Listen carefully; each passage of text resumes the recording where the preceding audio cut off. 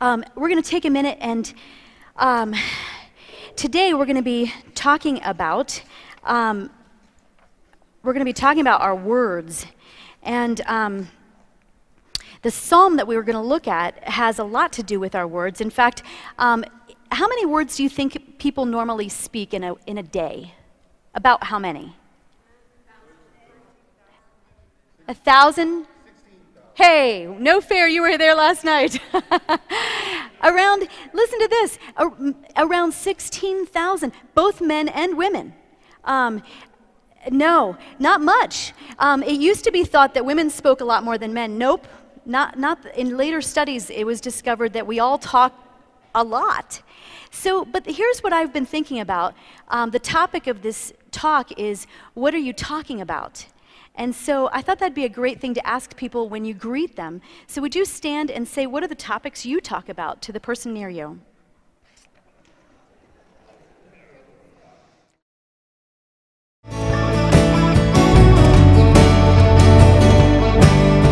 It's always like springtime. It's always like springtime with you, making all things new. Your light is breaking through the dark. This love, it is sweeter than wine, bringing joy, bringing life. Your hope is rising like the dawn. Oh, yeah.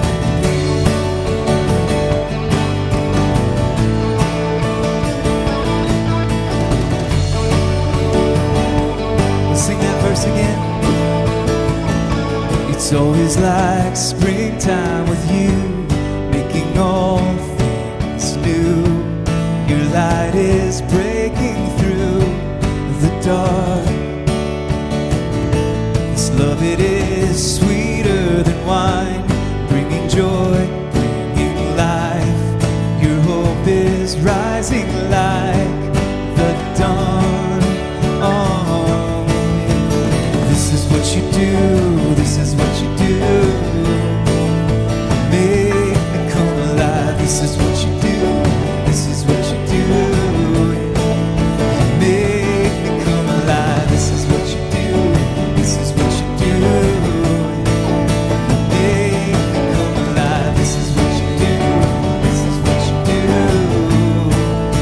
Make me come alive. Make me come alive. Make me come alive. Make me come alive. Make me come alive. Make me come alive. Make me come alive. Make me come alive. It's like I'm living for the first time.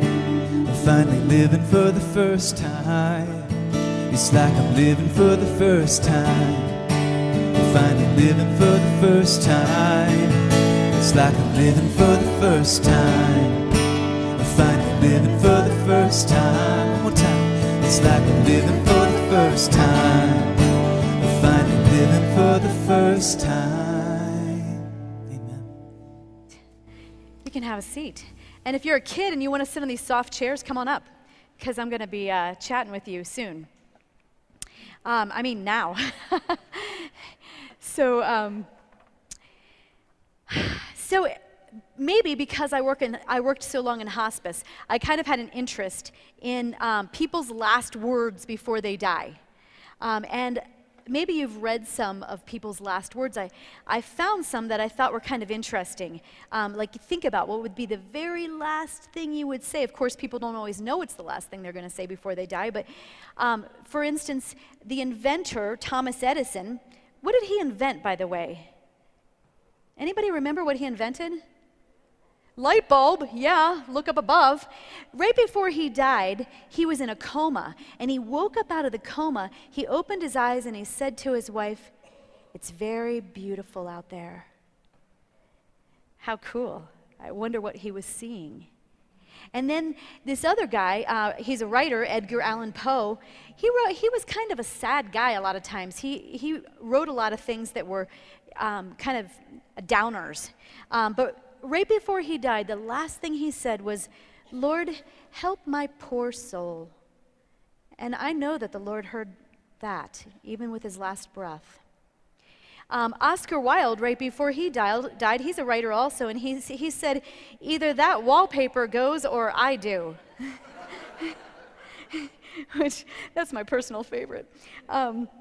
So apparently the wallpaper stayed. Something I didn't know, Steve Jobs, maybe, I'm sure some of you know about him, but I was really curious about his last words. His very last words were, "Oh wow, oh wow, oh wow." You know, don't you wish you could have known what he saw when he was saying that? So what's interesting about today's Psalm, Psalm 145, these, according to commentators, are the last written words of King David in the whole Bible. In fact, James Boyce describes this psalm, and he says, this is sort of like David's last will and testament. In his whole long life, if he said these last words, they'd be a fine legacy for future generations. Because in this psalm, he praises God, and he invites others to praise God also, all of us. So we're going to dive in and read about David's last words today. And I'm going to ask for your help. And so is there any kid, maybe under 12, who would be willing to read these verses that are going to appear up on the screen? Anybody be willing to do that into the microphone? You have to say your name and then read the verses. Anybody ready? Anybody? Oh, yeah. Sammy?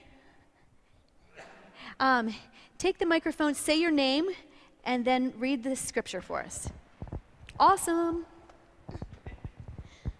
My name is Samantha, and so I will exalt you, my God and King, and praise your name forever and ever. I will praise you every day. Yes, I will praise you forever. Great is the Lord. He is the most worthy of praise. No one can measure his greatness. Sweet. Yeah. Thank you. That was perfect. So when you look at those verses, how often are we supposed to praise God? Yeah.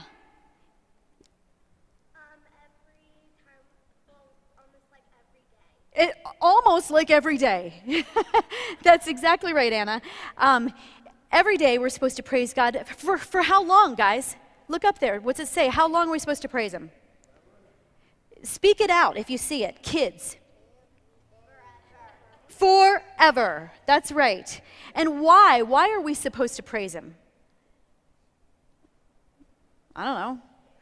Look at the verses. See if you have any ideas.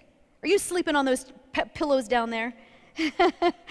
Take a look and tell me why we're supposed to praise him. Just yell it out when you see it. Yes? It does. It says he's worthy. Worthy and what else?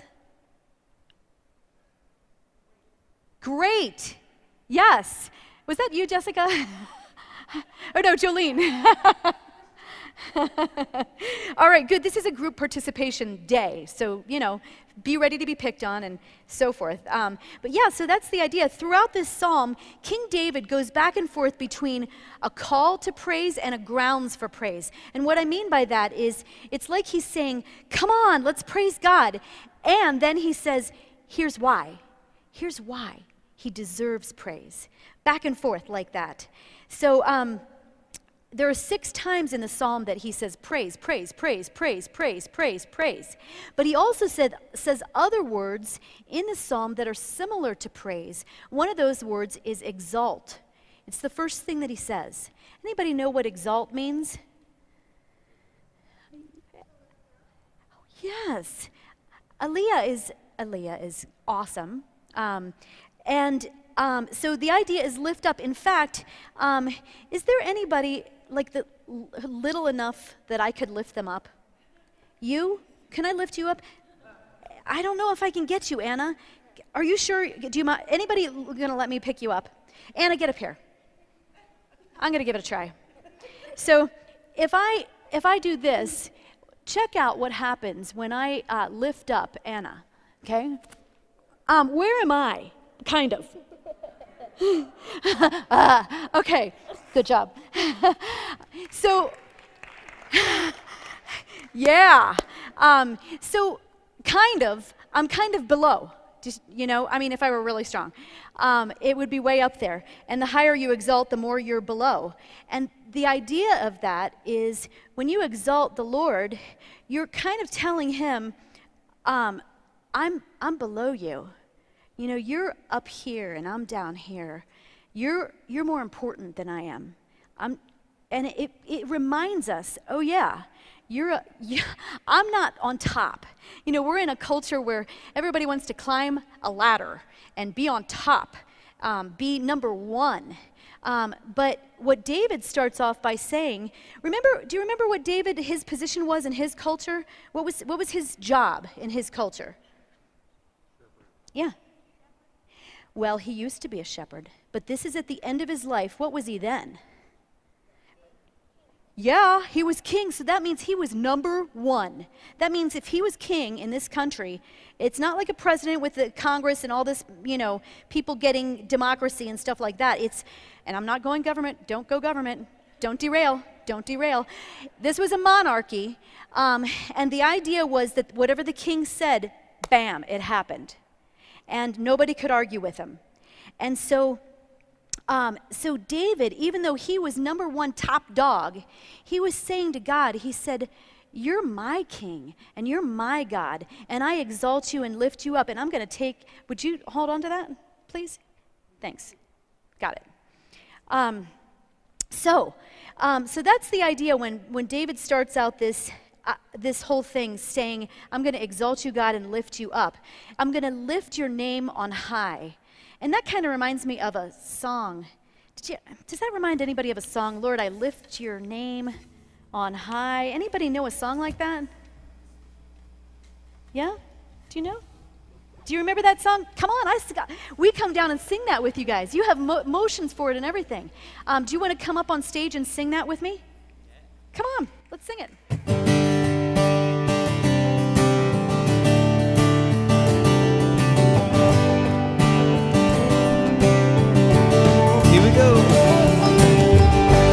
Lord, I lift your name on high. Lord, I love to sing your praises.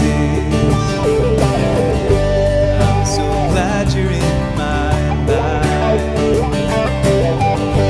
I'm so glad you came to save us. You came from heaven. You came from heaven to earth to show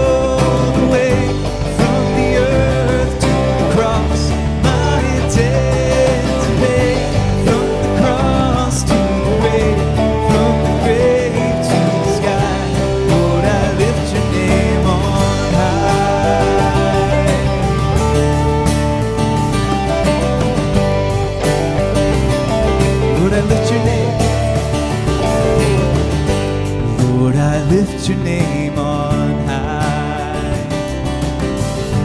Lord, I love to sing your praises. I'm so glad you're in my life. I'm so glad you came to save us. You came from heaven to earth to show the way from the earth to the cross.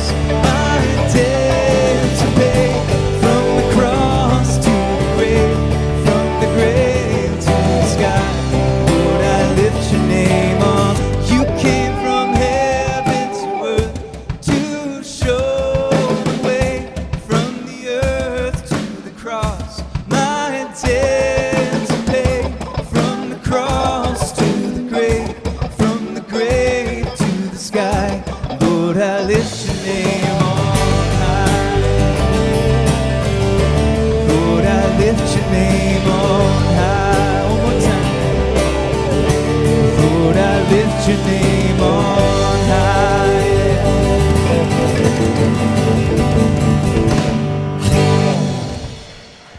I'm Hosea.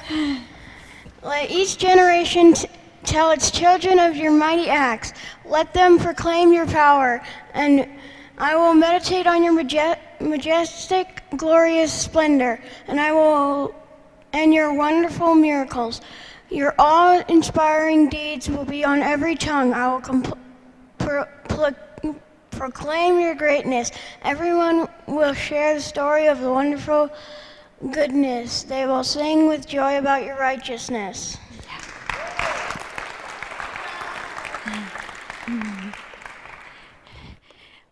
All right, kids, take a look at those verses that Hosea just read, and see a lot of these verses talk about using our mouth to praise God.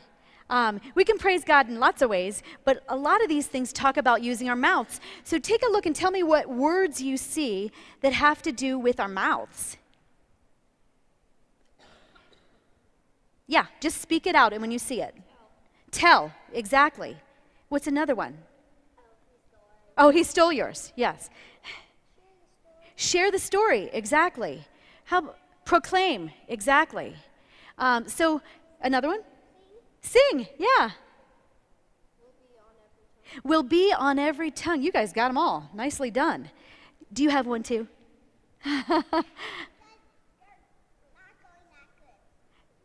Okay. Thanks for sharing. All right, so the idea is be bold, use your mouth, and that's what these guys are already doing, which is great. So my favorite in these verses, my favorite verse in the whole psalm is verse 7. And it says, everyone will share the story of your wonderful goodness. They will sing with joy about your righteousness. And this reminds me of a job that I had. I started out my career as an English teacher. I taught junior high and high school kids English, and I was also a speech coach, and so I taught kids to write and to speak. But then eventually I stopped doing that, and I went to seminary to become a pastor. And when I did that, I had a part-time job at a really big church near Chicago, and they hired me to do a little job called the My Story Coach. And so here was my job. They would tell me what the pastor was going to talk about, the topic, and they would ask me to find a story from somebody that related to that, and then work with that person to write a 5-minute story. And then I had to work with them to not only write it down, but then also to practice speaking it in front of people, not just a small group like our church, but there were about 10 to 15,000 people there. So they had to get up and share these stories in front of all these people. So I helped get them ready for that, and I loved this little job because I loved hearing all these people's stories, and they said, look, this is how God changed my life. This is what God's power did for me. And so in today's service, I sent out a request to people. I said, hey, does anybody have a story? And I just opened the doors wide, and I got 4 people for today who are going to come up right this minute and sit in these chairs. And they're going to tell you a little bit about their stories. And I'm going to read you, before we do, I'm going to read you guys a quote from Charles Spurgeon. This guy lived quite a few years ago, but he wrote something about my favorite verse, verse 7. About where it's the verb in Hebrew for sharing your story. He says the Hebrew verb there has something to do with bubbling up. It means they shall overflow, they shall gush with the memory of thy great goodness. Open your mouths, let the praise pour forth. Let it come, rivers of it. Stream away, gush away all you possibly can. They shall abundantly utter the memory of thy great goodness. Do not stop the joyful speakers. Let them go on forever. They don't exaggerate. They can't. You say they're enthusiastic, but they're not half up to the pitch yet. Bid them become even more excited. Speak more fervently. Go on, brother. Go on. Pile it up. Say something greater, grander, and more fiery. Still, you cannot exceed the truth. You have come to a theme where your most fluent powers will fail in utterance. The text calls for a sacred fluency, and I would exhort you to liberally exercise it when you are speaking on the goodness of God. So, in order to perpetuate praise to posterity, In verse 4, it says that, that each generation should tell the children of the Lord's mighty acts. We have some brave volunteers who are going to do that. And we're going to start, who did I want? Oh, Wendy. Wendy, you're up. I went to the Ellis's house recently, and I had so much fun. Really, I recommend to all of you to go to the Ellis's house. It will make you feel better about your life. And your home. The cleanliness of it. So I'm Wendy Ellis. My husband is right here, Tobin Ellis, so you'll know who I'm talking about. This is just a very small story and part of a lot of stories that I feel like God is weaving through my life. But I'm excited to share it with you, and it's God's story, so I pray that he would speak through me. Can I put this down here? Okay. So a little over 12 years ago, Tobin and I had the opportunity to live in Israel for about 1.5 years, and we loved it. It was an amazing experience. While we were there, we met a whole network of believers in the land, and we loved our time there. So after being back in the States for about 1 year, I actually had to go back to Israel on a work trip. And since I was going back, Tobin gave me a couple of missions that he wanted me to accomplish while I was in Israel. I wouldn't recommend taking missions from Tobin. They can be dangerous. So he had come to know a really sweet family in Israel, a man that ran a church, small church up near the Sea of Galilee that he just really loved. And they had really been on Tobin's heart in that time frame. And so since I was going back, he wanted me to find them and give them some money. Find them. Sure. This is crazy, really?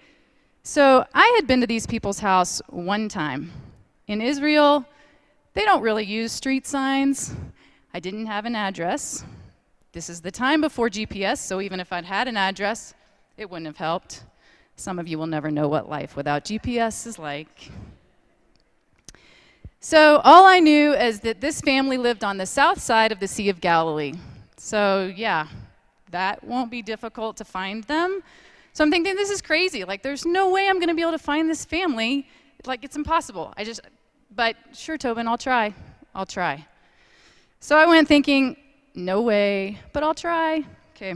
So I was really excited to go on this trip with a friend from work, and she had never been up to the Sea of Galilee, which was my favorite part of Israel, and I was really excited to show that to her. So we had just landed, and we were tired and jet lagged, but we set off right away to explore the sea.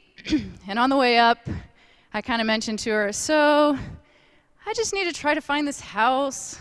Like, Tobin wants me to find these people and give them this gift, thinking that there's no way, but it'll just be really quick. We'll just try. And she's like, whatever, whatever. So I'm driving. So there are very few things in my life that I remember very clearly, perhaps because I have so many beautiful children. But this day I'll never forget. I remember it like it was yesterday, even though this was about 11 years ago. So we're driving in the car, and I'm thinking, how in the world am I going to find this house? I have no idea. And I come up to this roundabout, and all of a sudden I feel very strongly that I need to go left. And so not knowing where I am or where I'm going, I take the left. So I'm driving along, thinking, okay, where am I going? And then again, I feel very strongly, I don't know what the street name is or anything, that I need to turn right. So I take a right, and then again another left. And before you know it, I'm sitting in front of this house that I think might be the house. Okay, so I wasn't sure, but I told my friend, I just need to go check really quickly. So I get out of the car, I'm totally terrified. I go up to knock on the door, and an elderly woman answers the door. I was like, oh no, I'm in the wrong place. This is not the right house. So I ask her in Hebrew, is this man, whose name I kept forgetting and mispronounced, is he home? And she started rattling away in Hebrew, and I start hyperventilating because I'm trying to understand what she's saying. And I understand enough to know that she says, well, he's not here now, but he'll be back after 2 o'clock this afternoon. So I said, okay, thank you, and I went on my way. And I think, well, maybe if there's time, we'll stop back by on the way back to Tel Aviv later this afternoon. So after going and exploring Capernaum and having a great time, we're heading back to our hotel in Tel Aviv. And I tell my friend again, I'm like, okay, I'm sorry, just really quick, I just really feel like I need to stop again. A, to see if this is the right house, and B, to see if they're home. Like, I just really felt like I needed to do that. So she's like, yeah, that's great, whatever. So somehow, for a second time, I find the same house a second time. This time, I go to the door, and I knock, and this time a man answers. And I said, do you happen to remember Tobin Ellis? And he gets a giant grin on his face. And he welcomes me into their home. And he says, and I said, you know, you've been on Tobin's heart, and I'm in town on a business trip, and Tobin wanted me to try to find you to bring you this gift. So as I give him the gift in his home, he almost starts crying. And he says, you won't believe this, but just last night, our home was broken into, and they took many things. And just this morning, I was praying that God would send someone. And now, because of your gift, we can buy food for our family. What? Are you kidding me? You're right. I don't believe you. This is crazy. Like, this kind of thing doesn't happen. God had just very clearly used me to help this sweet family who lived in this small house with one child who had one toy to her name to provide for them. He helped them through me. He literally directed my car to their house to provide food for them. And I'm still in awe today of how God used me and what he did in that situation. That's all. And I'm sorry I cried. I didn't cry when I practiced in front of my kids. Crying makes it better. Hello. I'm David Galloway. It's amazing hearing these stories about how God works in your lives. Mine started back in 1976, where I met my wife Leslie in high school. And we were then soon married in 1982, and we've been married for over 35 years now. And chronologically, we got into the 80s and we started living the American dream. 3 kids, a house in the suburb, everything was going great. And we moved to Colorado in 1992, and then Leslie started having breathing problems. And we took her to a bunch of doctors. They kept diagnosing her with asthma. And we knew it wasn't asthma because none of the inhalers and stuff would work. And so we finally got over to Jewish Hospital, and they diagnosed her correctly with a very rare lung disease called fibrosis obliterans, which is very rare. And she, at the time when she was diagnosed, she was about 25% of her lung function was functioning at that time. So for all you kids, 25%, you think of breathing, she only breathed out a fourth of what you guys breathe out. So she was 25%, and we looked at a lung transplant option at the time. It really didn't fit into our finances or with 3 little kids. So then we move along to last year, 2017, where in February she had a very scary episode with pneumonia, and her lung function went down to 18%. And so finally we said, okay, now's the time, God, and we're going to go try to get a lung transplant. So I didn't realize how hard that process was until after we started it, because it took 9 months through all the psychological, social, medical testing, and involved 3 hospital stays and a lot of angst, as it were, to try to get her some help. And so finally in November she was listed on the national donor list. And so we are very happy about that, because not very many people get second chances at life, and she may have that, and we thank God for that hope, because I don't know how we would have got through that without us. And so every day is a struggle. My biggest problem in trying to let go and let God, as they say, is that there's nothing I can do. I sit next to her at night, just making sure she's still breathing, making sure that her oxygen is on, making sure all those things are happening. And everything's a logistical nightmare. Just trying to get the Dead Sea Scrolls last week, we had to make sure she had enough oxygen, and we had to time it out everything. We had to make sure we had everything that she needed. So those things become a daily occurrence. So every day is like that, when we all take breathing for granted. And for her, it's a effort every day. And she's only 100 pounds, and she's 5'7", and she's the strongest woman I've ever met. So I thank God for that hope. And the last Wednesday, we met with the doctors at the Cancer Center, and they confirmed that she is #1 on the list based on her weight and size and all the other things that matter. So now we just waiting on God to give us that call. But the reason I'm telling you this is because God is in control. We live in a microwave society where we want it quick and we want it fast. But God has his own timetable, and we believe in that. And it's not something you can go through alone. It's not something, and without the help of a lot of people at the church and our small group, which is Lynn and Nancy and Bill and Rich and Sandy, Mark and Mary, and Marcia, of course, and Roger. They've all helped us tremendously throughout this whole process, and I couldn't have done it without them. And a special shout out to Vince and Nate and the band who wrote a song for them last Christmas that I commissioned them to write for Leslie, and it's called One More Breath. And the lyric of that song resonates in my head every day. It's one more breath to hold you, one more breath to know you. And that's kind of the way I feel every day, because I take every breath that she has as a gift from God, and I don't know how to thank everybody for that. So in conclusion, I just say, just remember, no matter the darkest of times, no matter how hard everything is, there's always hope, no matter what. And this is a word that doesn't get used as often as it should, but we truly believe that we are God's beloved, and all of you are too. So thank you very much.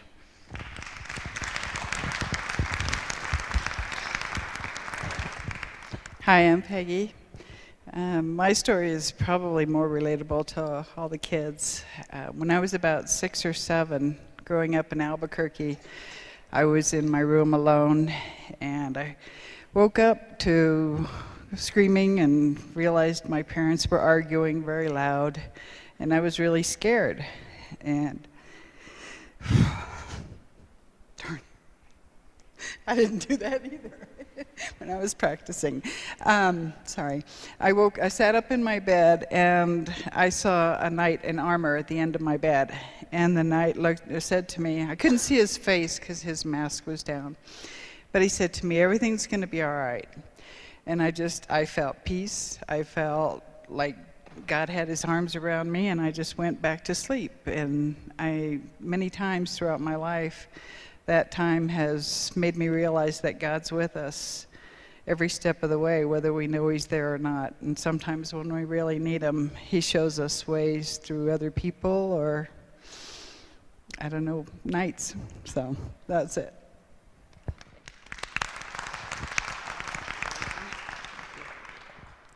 Okay, I'm last because I have a little different kind of story. My name is Lynn. And I appreciate that all you guys are not downstairs having cookies and singing. You're up here listening to a bunch of grown-ups. So I appreciate that. My story's a little different than most. And it's a little sad and a little scary. But it has a happy ending. So here goes. Would you raise your hand if you've ever felt sad? Okay, that's just about everybody. I believe that. Okay, put your hands down. Now, one time many years ago, I became sad. Super sad. It's kind of the I'm never going to feel better kind of sad. Things have been wrong at home for a long time, but I couldn't seem to make them any better. Even praying didn't work. And gradually, I became sadder and sadder. And eventually, late in the year 2000, I decided that I was broken. Too broken to go on, kind of like a broken toy. Actually, the image I had was a computer screen, and if you remember the early computers, when they broke, they said, system error, and all you got was a screen, a black screen that said system error, and that's how I felt about myself. I was just broken. And I decided that since I was hopelessly broken, it meant that God actually wanted me to come to him in heaven. Now that is craziness. absolutely wrong craziness. I was thinking in some very unhealthy ways. But I didn't know that then, and I made my plan. But you know what happened? I had work who also went to my church. And I had had an argument with him several weeks before. And I decided that before I carried out my plan, I should talk to him and apologize. I had hidden my thoughts and intentions from absolutely everybody. Nobody knew what I was thinking. I didn't want anybody to know because they might stop me. Well, I found myself, when I was apologizing to him, telling my friend what I was going to do that day after I left work. That was God, right there, having me open my heart to another person. Now, my friend couldn't talk me out of it. But as soon as I left him, he called our pastor, who tracked me down, and long story short, here I am.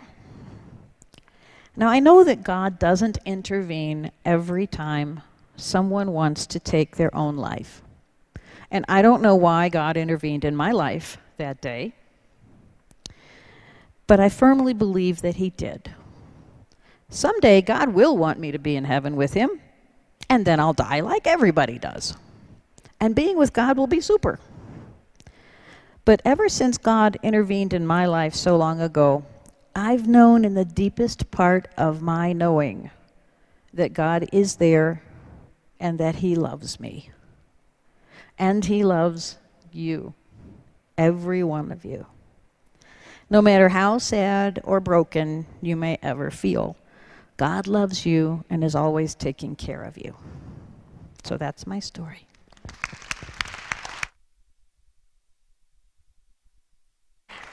Actually, when these guys walk down there, I would like them to walk through the front and high five the kids. You guys give them a high five to say thanks and good job. So walk through the front and high five nicely. Mm-hmm. So the verse that I told you was my favorite, verse 7, said, everyone will share the story of your goodness, of your wonderful goodness. So we just heard a bunch of stories. But then the second part of that verse says, they will sing with joy about your righteousness. So I asked Vince to sing with joy as we take the offering today. And feel free to, the idea, his song he's singing is called How Can I Keep From Singing? And when something is really good, it's like, how can you help from singing? How can you help from talking about it? How can you help from expressing yourself to others and to God? So the offering servers will come forward and enjoy Vince's song.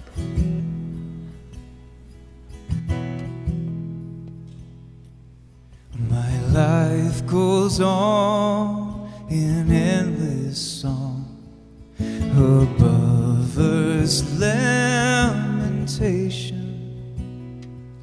I hear the sweet, though far off hymn that hails a new creation.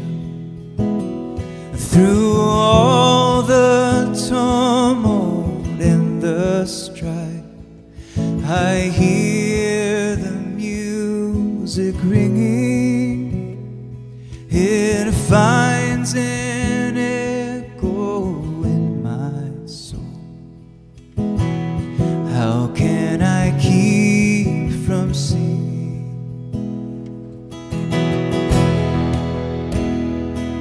For though my joys and comforts die, the Lord my Savior liveth. For though the darkness gather round, songs in the night he giveth. No storm can shake my inmost calm, while to that refuge clinging, since Christ is Lord of heaven and earth, how can I keep from singing?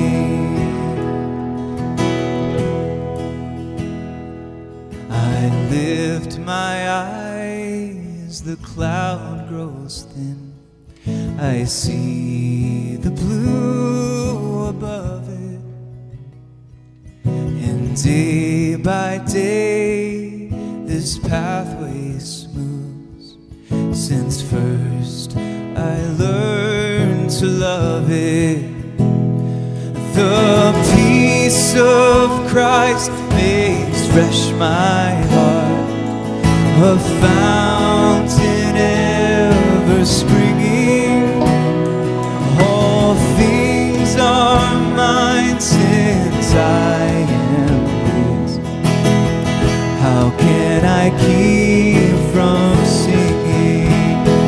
No storm can shake my inmost calm, while to that refuge clinging, since Christ is Lord of heaven and earth.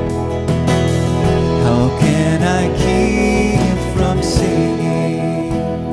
Since Christ is Lord of heaven and earth, how can I keep from singing? Hi, I'm Emery. The Lord is merciful and compassionate, slow to get angry, and filled with unfailing love. The Lord is good to everyone. He showers compassion on all His creation.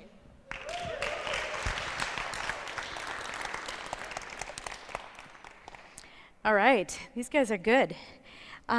So how many Psalms do you think there are in the book of Psalms? How many chapters in the book of Psalms? Anybody know?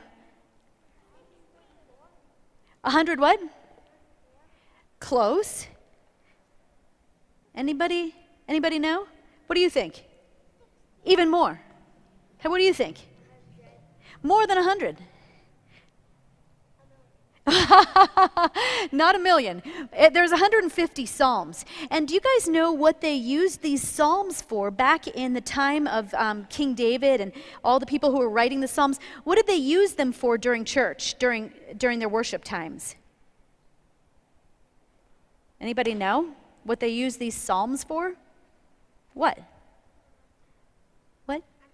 Okay. What do you think, Anna? Showing that God loves us. That is always the right answer. So the other thing, how about an adult? What did they use the Psalms for? For singing, yeah. They used the Psalms, it was their psalm books. I mean, their song books. So the idea was these songs, we're just reading the lyrics of a bunch of songs when we open the Psalms right in the middle of the Bible. So all of these were songs that David not only wrote the lyrics to them, but he played stringed instruments. So he had a band. He had almost probably not as good as this, but you know. So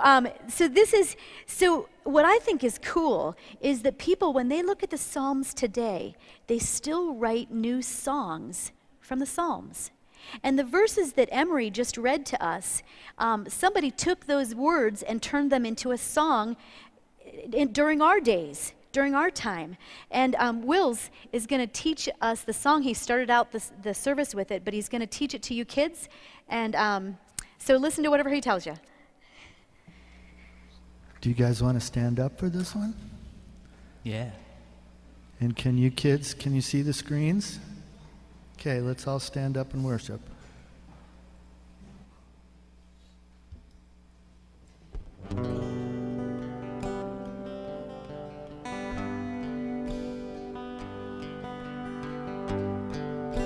The Lord is gracious and compassionate,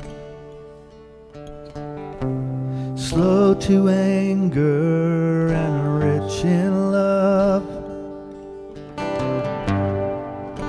The Lord is gracious and compassionate,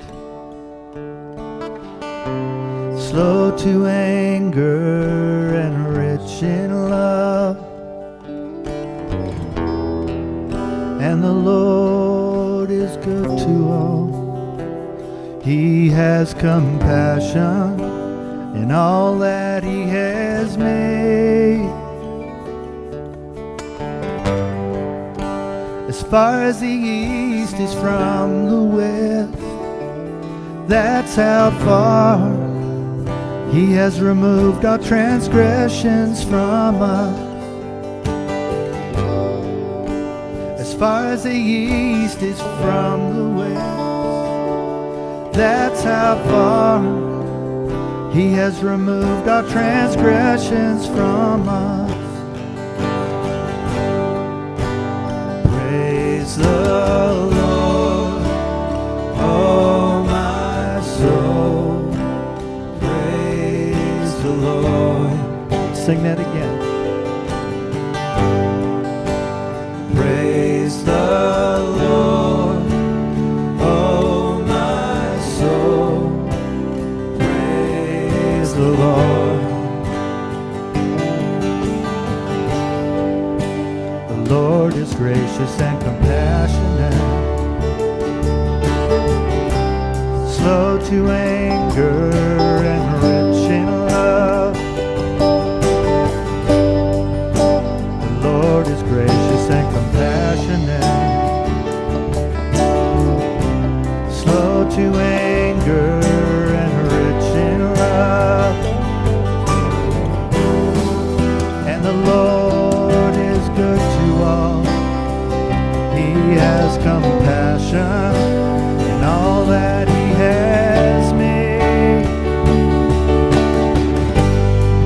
For as far as the east is from the west, that's how far he has removed our transgressions from us.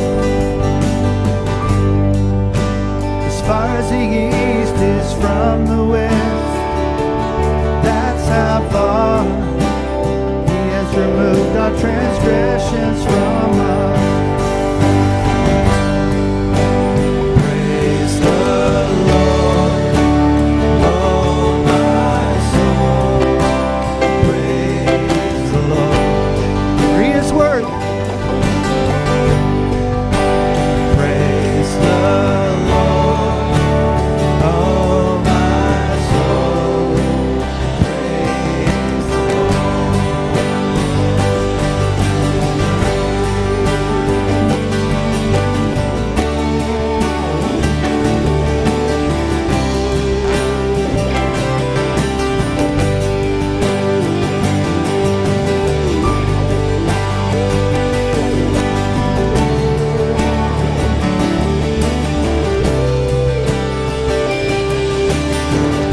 Praise the Lord. Praise the Lord, oh my soul. Praise the Lord. Praise the Lord, oh my soul. Praise the Lord. The Lord is gracious and compassionate, slow to anger and rich in love. The Lord is gracious and compassionate, slow to anger and rich in love. My name is Abraham. All of your works will thank you, Lord.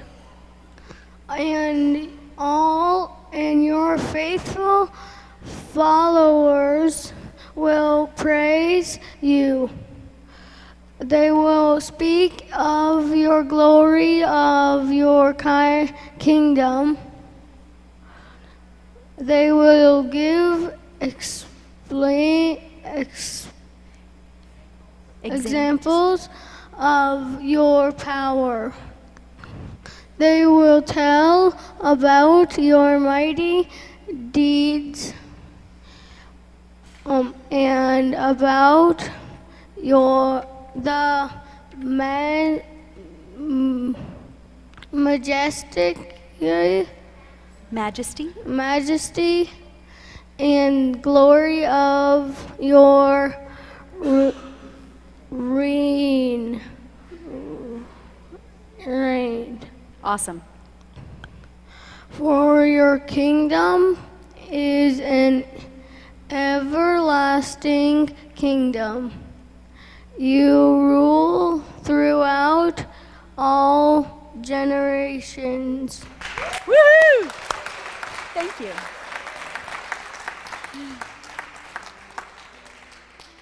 Right on. I love hearing scripture coming from the mouths, children's mouths, you know. When David was writing here about kingdoms and generations, let me tell you what was happening in his life. What was happening in his life is he was old and he knew he was going to be close to dying. So he was passing on his kingdom and his dreams to his son Solomon. So he was, in fact, his dream was that he wanted to build this amazing temple for God, a place of worship, a house of worship.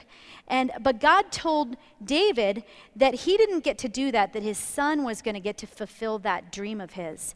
So David, in front of all the people of his nation, he gathered them together and he said some words to Solomon, his son, in front of everybody. He said, "And you, Solomon, my son, know the God of your father, and serve him with a whole heart and with a willing mind. For the Lord searches all hearts and understands every plan and thought. If you seek him, he will be found by you. But if you forsake him, he will cast you off forever.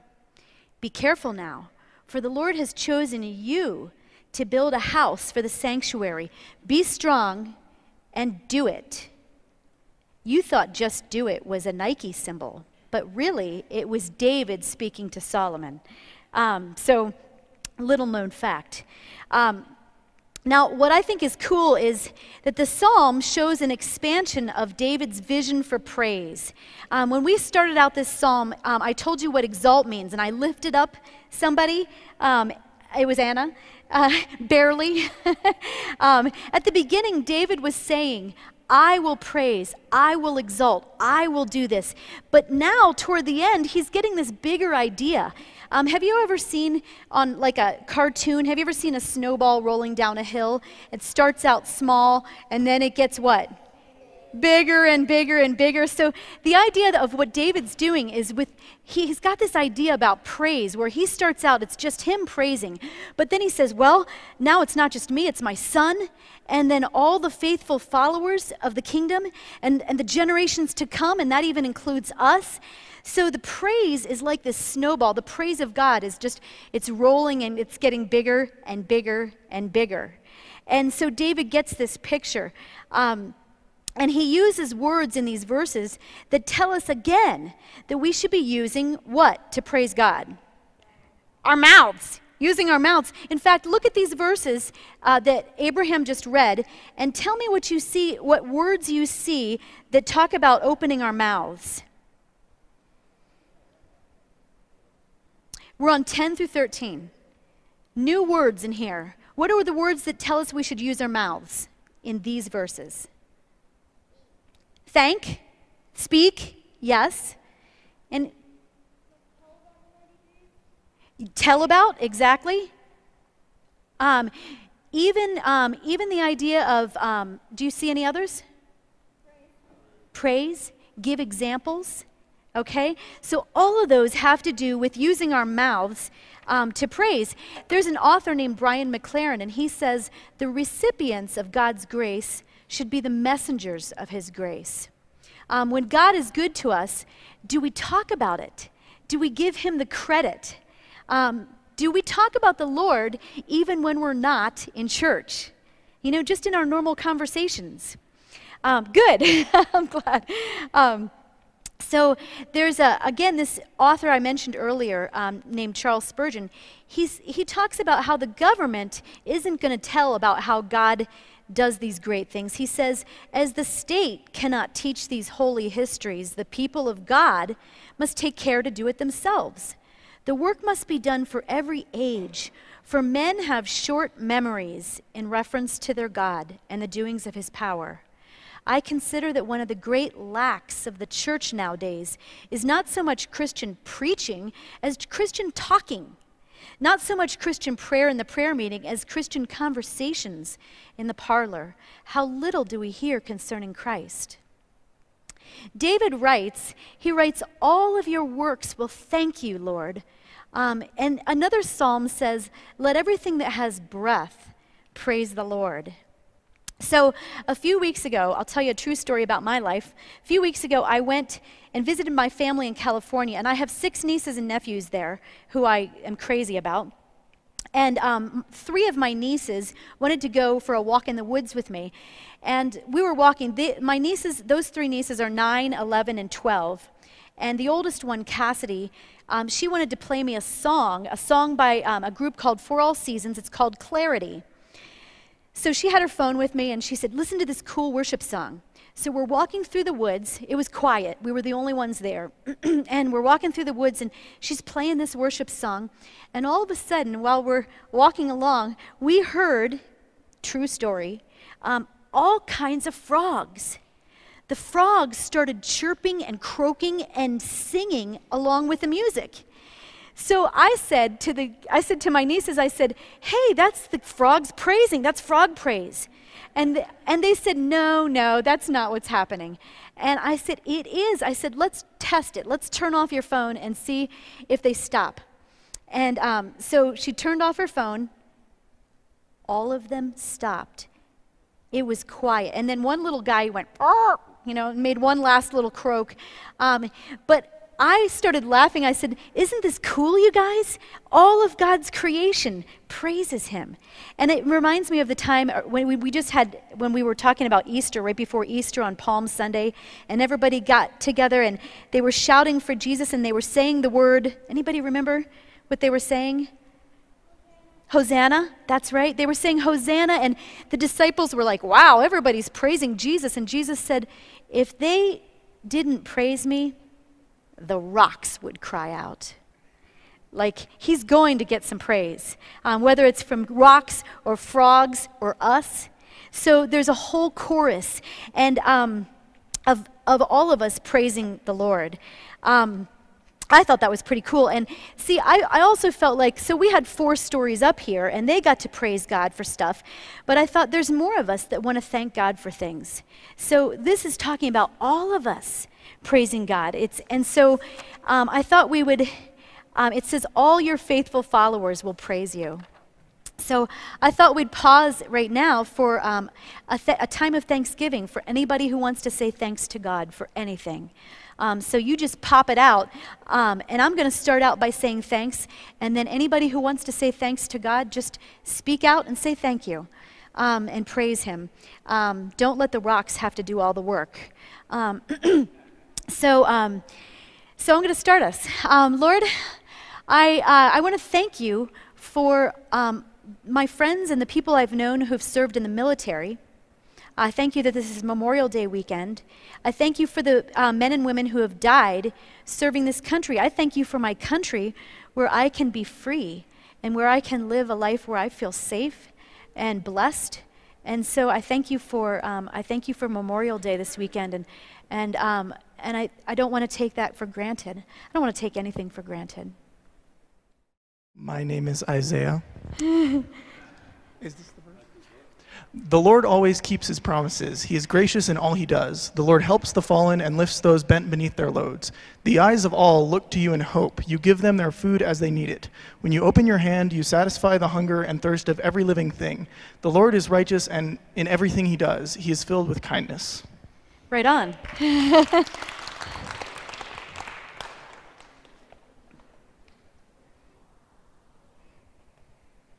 Tobin, all that scripture reading in your home is paying off. Mm-hmm. So here's, in verse 14, this one kind of stood out to me. When Isaiah said the Lord helps the fallen, some translations will say the Lord helps those who are falling and lifts those bent beneath their loads. But sometimes, if I'm honest, it feels like the Lord isn't helping those who are falling and those who are bent beneath their loads. Sometimes my heart breaks for people that I know, friends, family that I know. It just seems like their loads get heavier and heavier. And I think, well, Lord, what about that? Where are you? And some people even starve and die without being satisfied. Here it says, you satisfy the hunger and thirst of every living thing. And it just makes me think, well, what about that, Lord? You know, that's tricky. And when I think about that, the thing that probably comforts me the most and helps me to keep believing in the middle of this is to believe that the story isn't over yet. That's my big theological nugget for you, is that the story isn't over. In fact, many times I've thought about Hebrews 11, where there's this list. If you've ever read Hebrews 11, it's a long list of people throughout history who have amazing faith. By faith, Abraham. By faith, all these people that are listed. But at the end of the chapter, it says all these people were still living by faith when they died. They did not receive the things promised. They did not receive the things promised. They only saw them and welcomed them from a distance. So, although these people didn't live to see the promises fulfilled, they still believed that God would someday come through and that there would be a happy ending someday, somehow. Even David, who we're talking about today, he died without seeing the temple built. But he still wrote verse 13 that says, the Lord always keeps his promises. So the song that I was telling you about, that my niece Cassidy shared with me in the Frogs, I told you it was called Clarity. And there's a line in it that has sort of haunted me. It's a line that's repeated in the bridge over and over. And the singer is talking to God. And the singer is talking to God saying, if it's not good, you're not finished with it yet. If it's not good, you're not finished with it yet. If it's not good, you're not finished with it yet. So this makes me think of, does any of you guys like superhero movies? Raise your hand if you like superhero movies. Like, I watch all the superhero movies. I mean, even the random ones. So anybody have a favorite character, favorite superhero? Spider-Man. Awesome. I really like him too. Batman. Batman's good. I'm Batman.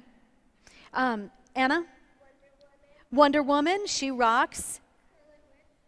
Oh, more obscure, yes. So, who's yours?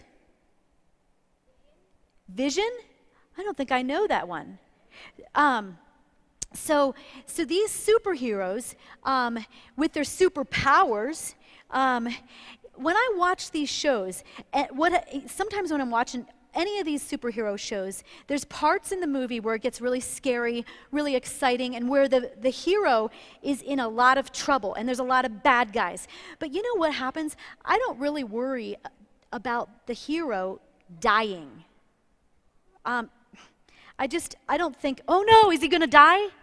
Why? Why don't I worry about that? Why?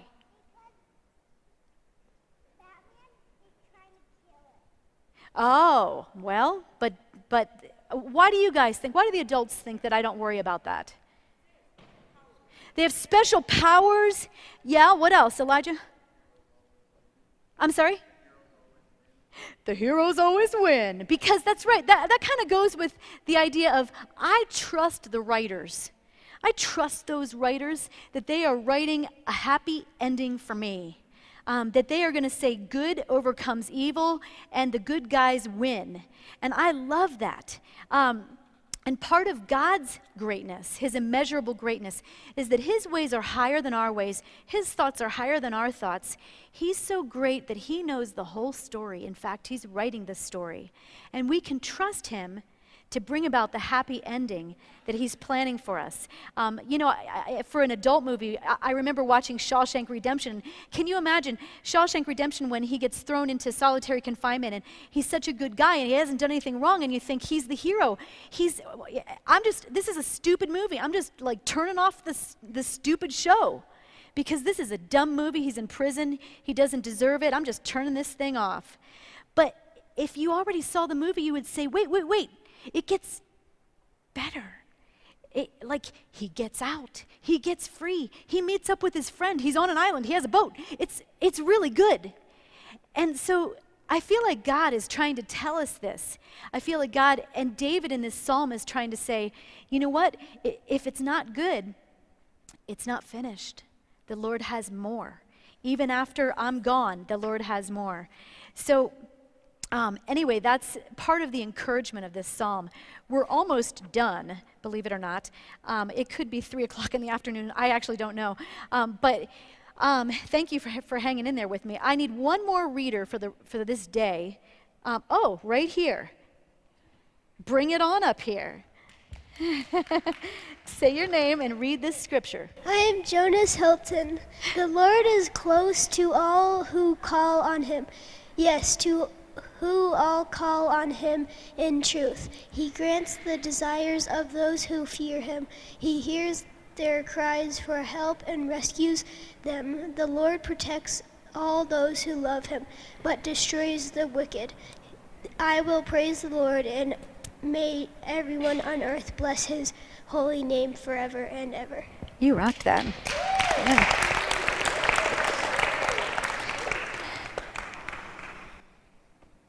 These kids are all right. Thanks, you guys. You guys have been so fun to do this with. I've had a really good time with you. So the cool thing about this, something beautiful in this psalm, is how many times David refers again and again that God is good to everyone, to all, to everyone, to all. Over and over throughout the psalm he says that. And it's almost like David is getting this vision at the end of his life that it's not just about him, it's not just about his family, it's not just about his nation. It's a universal goodness, that God is good to all of us and that he's close to all who call on him.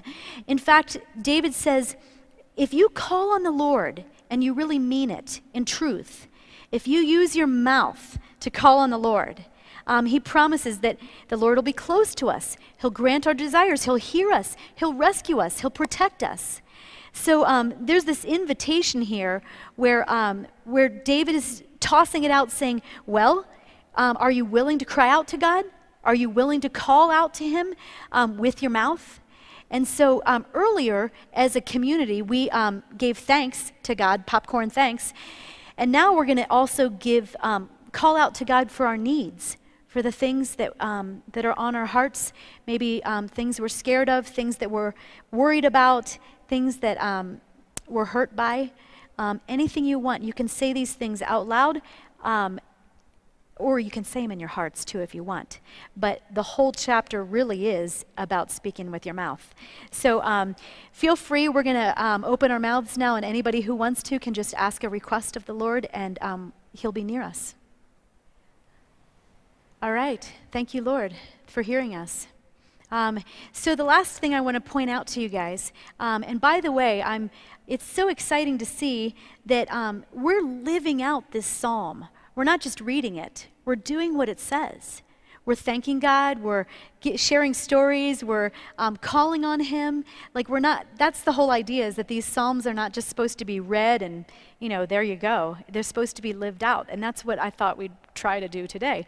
So something cool in the way David wrote this, in the very first verse of this whole psalm, he uses the word praise. And in the very last verse, in verse 21 there, it says, I will praise the Lord. Again, so David bookends this psalm with praise from A to Z. And he writes this psalm in a clever way.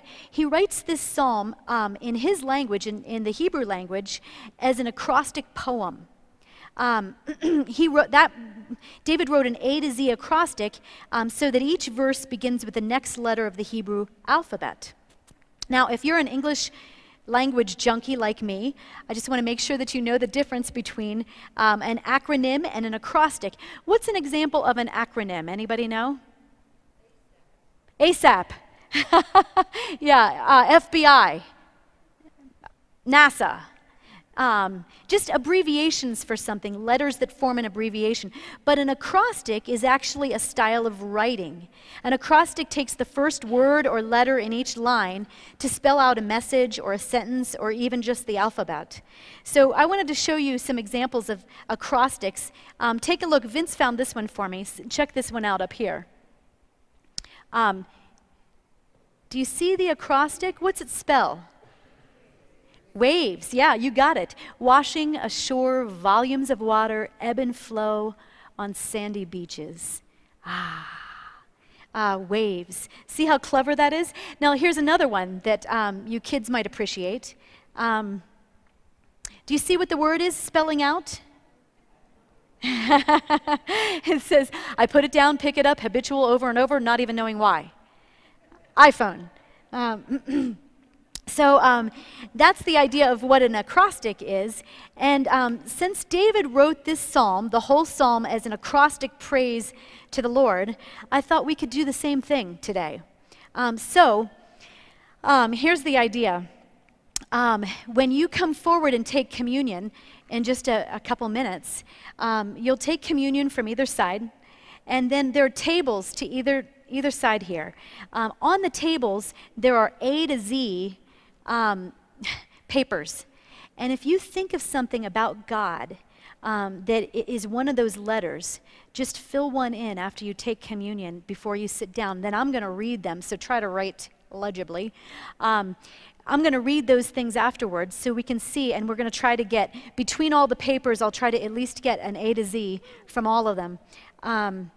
So that's, anybody have any questions? Does that make sense? We're making an acrostic. It's going to be awesome. The other thing I wanted to tell you that I think is pretty cool is back in verse 3, David in verse 3 said, no one can measure God's greatness. And I like that picture. No one can, he's so great. You can't even measure how great he is. And when David wrote that, he didn't even know the greatest thing that God would ever do. Because the greatest thing that God did was when God so loved the world, what happened after that? That he gave his only begotten Son so that whoever believes in him would not perish but have everlasting life.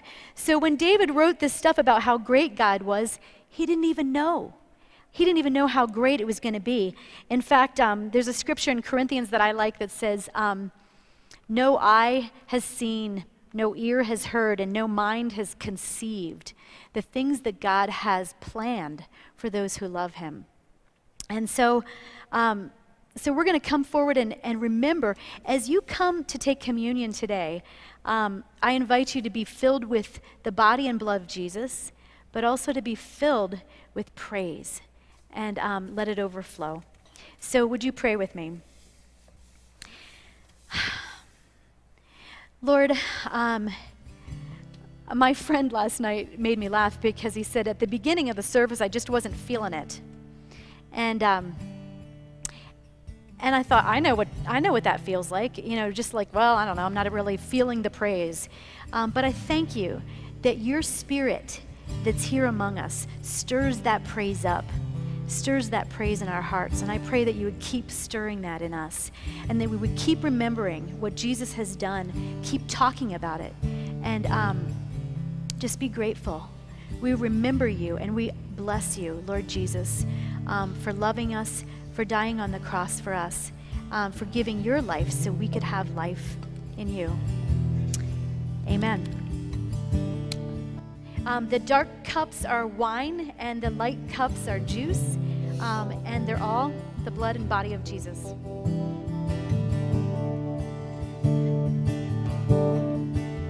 You give life, you are love, you bring light to the darkness, you give hope, you restore every heart that is broken. 'Cause great are you, Lord.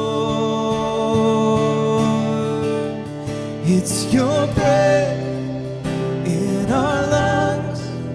So we pour out our praise, we pour out our praise. It's your breath in our lungs. So we pour out our praise to you only.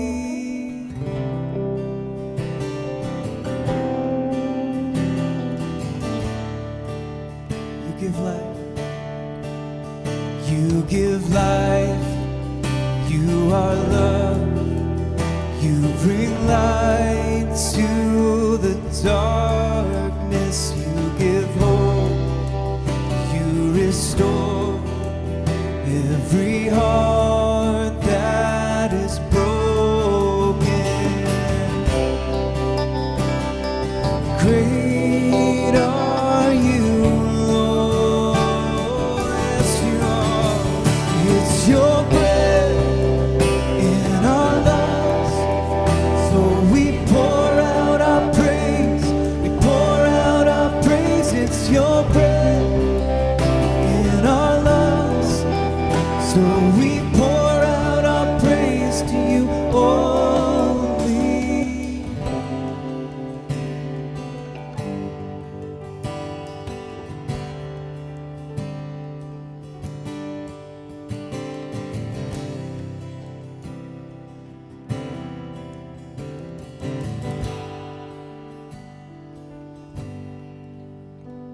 And all the earth will shout your praise. Our hearts will cry, these bones will sing. Great are you, Lord. And all the earth will shout your praise.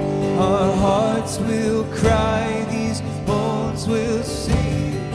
Great are you, Lord. And all the earth will shout your praise. Our hearts will cry, these bones will sing. Great are you, Lord. It's your breath in our lungs. So we pour out our praise, pour out our praise. It's your breath in our lungs. So we pour out our praise to you only. It's your breath in our lungs. So we pour out our praise, we pour out our praise. It's your breath in our lungs. So we pour out our praise to you only.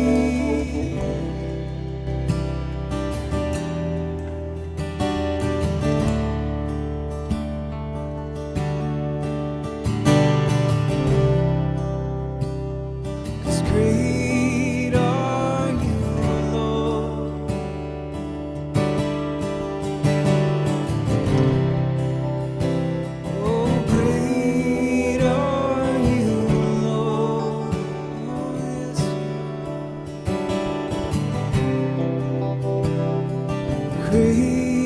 are you, Lord.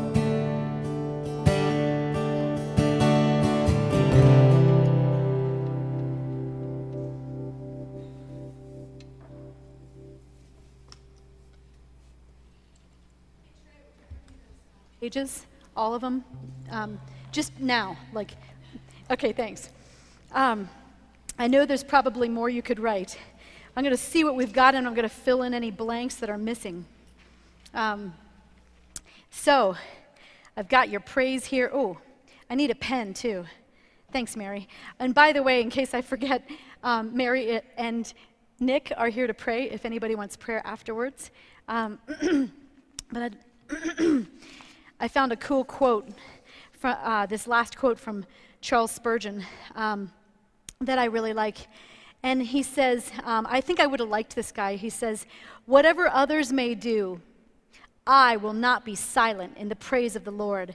Whatever others may speak upon, my topic is fixed once for all. I will speak the praise of Jehovah. I am doing it, and I will do it as long as I breathe. Bam. Mic drop, right? I like that. So I'm going to compile what you've got for all the way through the alphabet, see what we've got. So for A, and this is your praise to the Lord that we'll use in close. And it's beautiful to his ears. He loves to hear this. This is all true about God. So God is amazing, awesome. Those are the A's. Oh, and awe-inspiring. Those are the A's. We got 3 A's. That's pretty good. For B, he is our beloved and he's our breath. I like that. For the C's, he's compassionate. Somebody learned the song today. That's good. Best way to learn scripture is by singing a song about it. For D, we're missing a D. Anybody got a D out there for the Lord? He's delightful. He is delightful. He's not just dutiful, he's delightful. For E's, he is everlasting life. For F, he's faithful and forgiving. For G, he's great. For H, well, you'll have to tell me. Yeah. All right. Way to get the band involved, right? He's holy. And for I, he is impressive. Well done, Greg. Nice. And inspiring. Ooh, nice one over here. A little shout out. Inspiring. For J, he's just and joyous. For K, he's King of Kings. Bam. I like that. L, he's Lord of Lords, and he's loving. M, he's merciful. For N, he's never failing, never ending love, never giving up. I like that too. O, he is omnipresent and also omnipresent. Original. He is original. That's right. That's a good one. For P, he is present with me always. He is praiseworthy. As expected, the Q is quietly listening for your voice. Okay?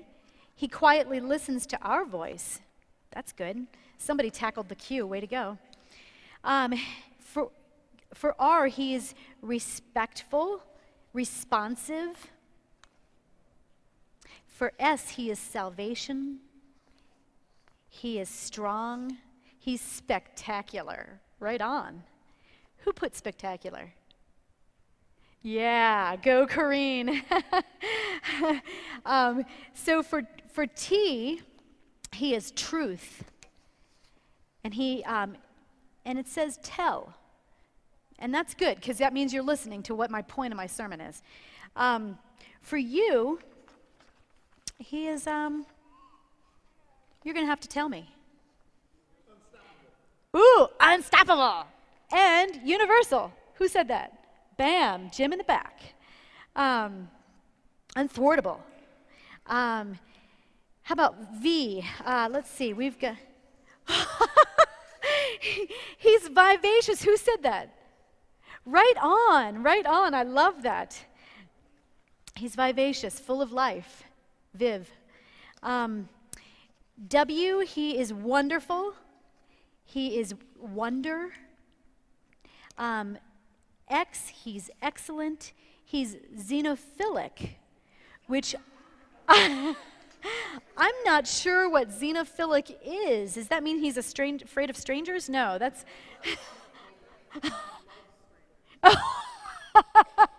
Oh, okay. Is that what you put? Okay. So he's not afraid of strangers. He loves strangers. I like that. And then Y, he's Yahweh. And Z, he is zealous. And listen to all that praise. Don't you think the Lord loves to hear that from your mouths? He does. He does. So go from this place with praise in your mouths. In Christ's name, amen.